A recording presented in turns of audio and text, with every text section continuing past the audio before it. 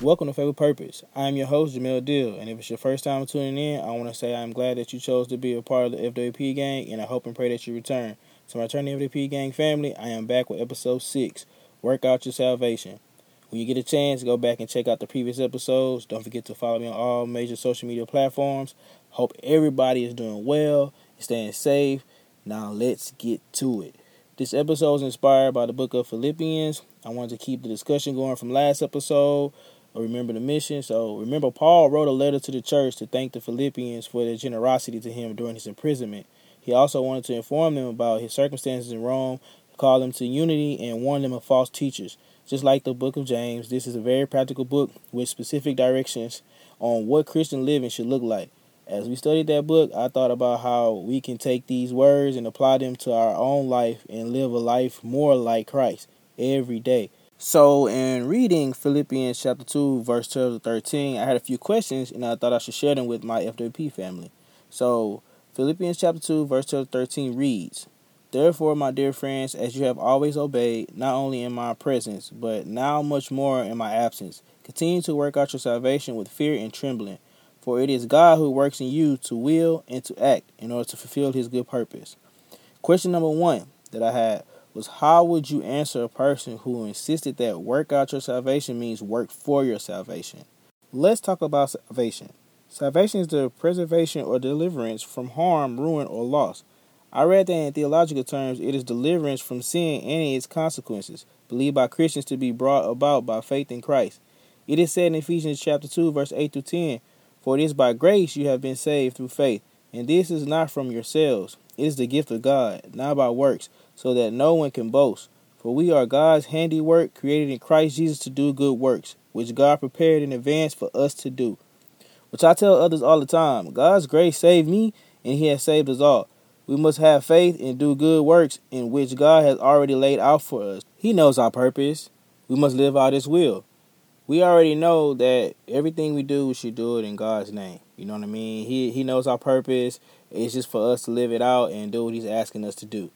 Even if right now you may feel like, that's not what you want to do. It's not about you actually and the selfish ambition that you have. You need to put that to the side and let God work in you and, let him use you and let your purpose be seen for what it's supposed to be. You know what I mean? And so that's what led me to question number 2. We are saved by grace alone, but after salvation, we are to do his good works. We are called to do his will. What is supposed to be our attitude as we work out our salvation? We're supposed to continue to work out our salvation with fear and trembling because we can't do it alone. It is God who works in us to fulfill our purpose. You didn't get to where you are today by doing it yourself.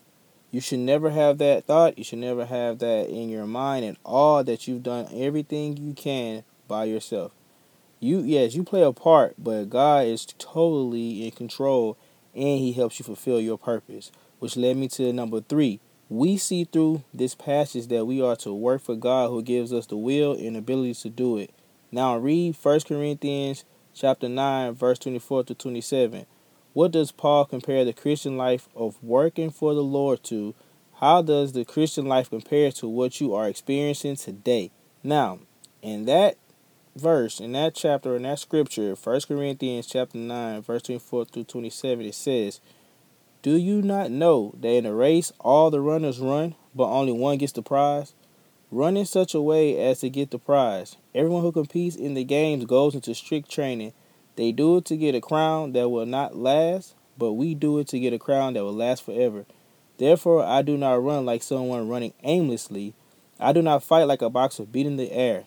No, I strike a blow to my body and make it my slave, so that after I have preached to others, I myself will not be disqualified for the prize."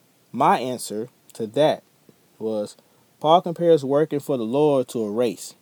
We all are the runners. We all want to get the prize. As the runners, we have strict training we have to do in order to prepare ourselves for competition. The non-believers are running a race thinking for a crown in this world, where the believers are running a race to get a crown from God in heaven that will last forever. We can't run without a goal or aimlessly like the scripture says. Paul talked about boxers and how they train beating the air, which is saying that if we aren't aiming to reach heaven, then what are we doing? What are we preparing for? And what we are doing, it won't prepare us for Him. He must make sure that we put our bodies to the test and train hard so that we can continue to be in the race for the prize of eternal life with God. And I love how, you can always compare, well, I always compare sports, to my life because sports is my life. And I love how I can always, in circle, turn back to the word and turn back to the book because, being a runner and running track and everything like that, it's kind of like, what your end goal is, but when you look at it like this in the word of God, and you're talking about that race, that race to heaven, that race to eternal life, man, it just put everything into perspective, especially for me. I don't know exactly, where you are with your walk with Jesus Christ, but I'm hoping that this is helping you right now because it surely helped me, and I'm happy that I'm able to deliver this message today. Question number 4: If you claim to be a believer in Jesus, saved by grace, what changes have occurred in your life that are explainable only by the work of the Holy Spirit? List some evidences that God is at work in you. I'm a firm believer in Jesus, and I also know that I have been saved by grace. There have been plenty of changes that have occurred in my life that can only be explainable by the work of the Holy Spirit. I can share a few of mine, won't he do it moments. Let's see. Well, first, God is at work by putting it on my heart to spread His word with with the world through this Faith with Purpose podcast. So, that would be my first one I'll talk about, because He put it on my heart to share the word with y'all and gave me the courage to do this, because I told my wife the other day, I hate my voice. I really do. I hate my voice, and I really don't like talking. I'm a man of very few words, honestly. So for me to do this, for people that know me, they're like, oh wow, he really stepping outside his comfort zone. But I feel like it's because God is putting it on my heart to do this, and I would never thought I'd be in this position. The love and support that others, has been showing me, that lets me know that God is working. So that's why I said this right here is the first example. God is working in me because I'm actually digging deeper and I'm getting deeper into the word. And like I said, my whole purpose, and my whole goal was to be able to dive back into the word, make sure I stay in the word, and make sure that you guys come along for the ride and that we help each other out, and I think that's how we make the world a better place. So another one would be, I would definitely say that He has worked in me personally, just me, because my mindset and my thoughts about relationships, and it was not there, man. It was not where it needed to be.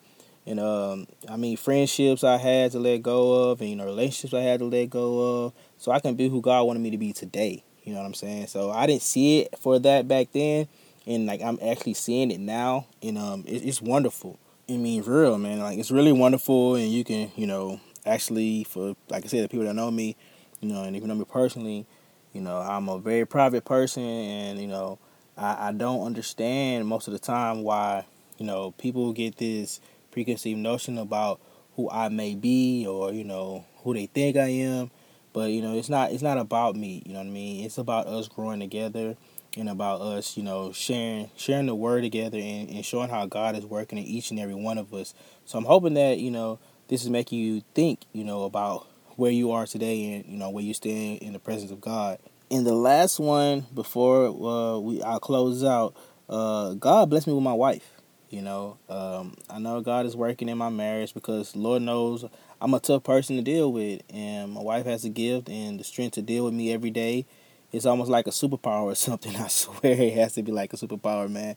So y'all please pray for my wife, man, and continue to have the strength to deal with my crazy self. And yeah, man. So He's working every single day in our marriage, man, and then my relationship with my family, and just friends and stuff like that. And that's why I also look back to my coaching, and my job and everything like that. Being able to coach all the sports that I love, at a high level, it's only because of God. I mean, yeah, I have the experience, but at the same time, man, I don't have those experiences without Him. And I am who I am because God planned it all in advance. And I'm just living out His will for my life, and I just want you to do the same. And I'm here for, the motivation, man, to encourage you guys that, it'll all be okay. Just give it all to God, pray every day, man, be patient, have faith, believe in your purpose. And just like I said, just stay prayerful, man. And then the question I want you guys to really work on for this week is the last one that I did, that I talked about. If you claim to be a believer in Jesus, saved by grace, what changes have occurred in your life that are explainable only by the work of the Holy Spirit? list some evidences that God is at work in you. And I want you to write those down. Write those down, and then next week I want you to think about it, look back at those answers, and I want you to write it down again, and see if anything changes. See if any actions or anything that you've done this week change for next week. And like I said, and you can hit me up on social media, man. Let me know, your answers if you want to. We can kind of start a little group or whatever, man. I'm telling you, like, it'll help. I'm trying to tell you, man. Starting groups help. People, you never know what people are going through, man. And like I said, it can be private. It don't have to be, it's not going to have to be all out there in the world. You could DM it or whatever, you know what I'm saying? But I'm just letting you know right now, I'm here to pray for you. I'm here to help you out. Because by you supporting me, you're helping me out, because I'm able to get back here and have the confidence to keep delivering and spreading the word. Because God put it on my heart. So I don't want to let you guys down. And let's not let each other down, man. Let's share this love that we have, and share the thing that we have in common, that's Jesus Christ. And if you don't have him, as a Lord and Savior, like I said, we can get that squared away too. We can take care of that situation too. So thank you for tuning in, and I will see you guys next week. I love you. God loves you. Peace. Every purpose is for me. On me. On me. Every purpose is for me. On me. Every purpose is for me. On me. Jesus. On me. Peace. On me. Yup. On me. Yup. On me. Yup. On me.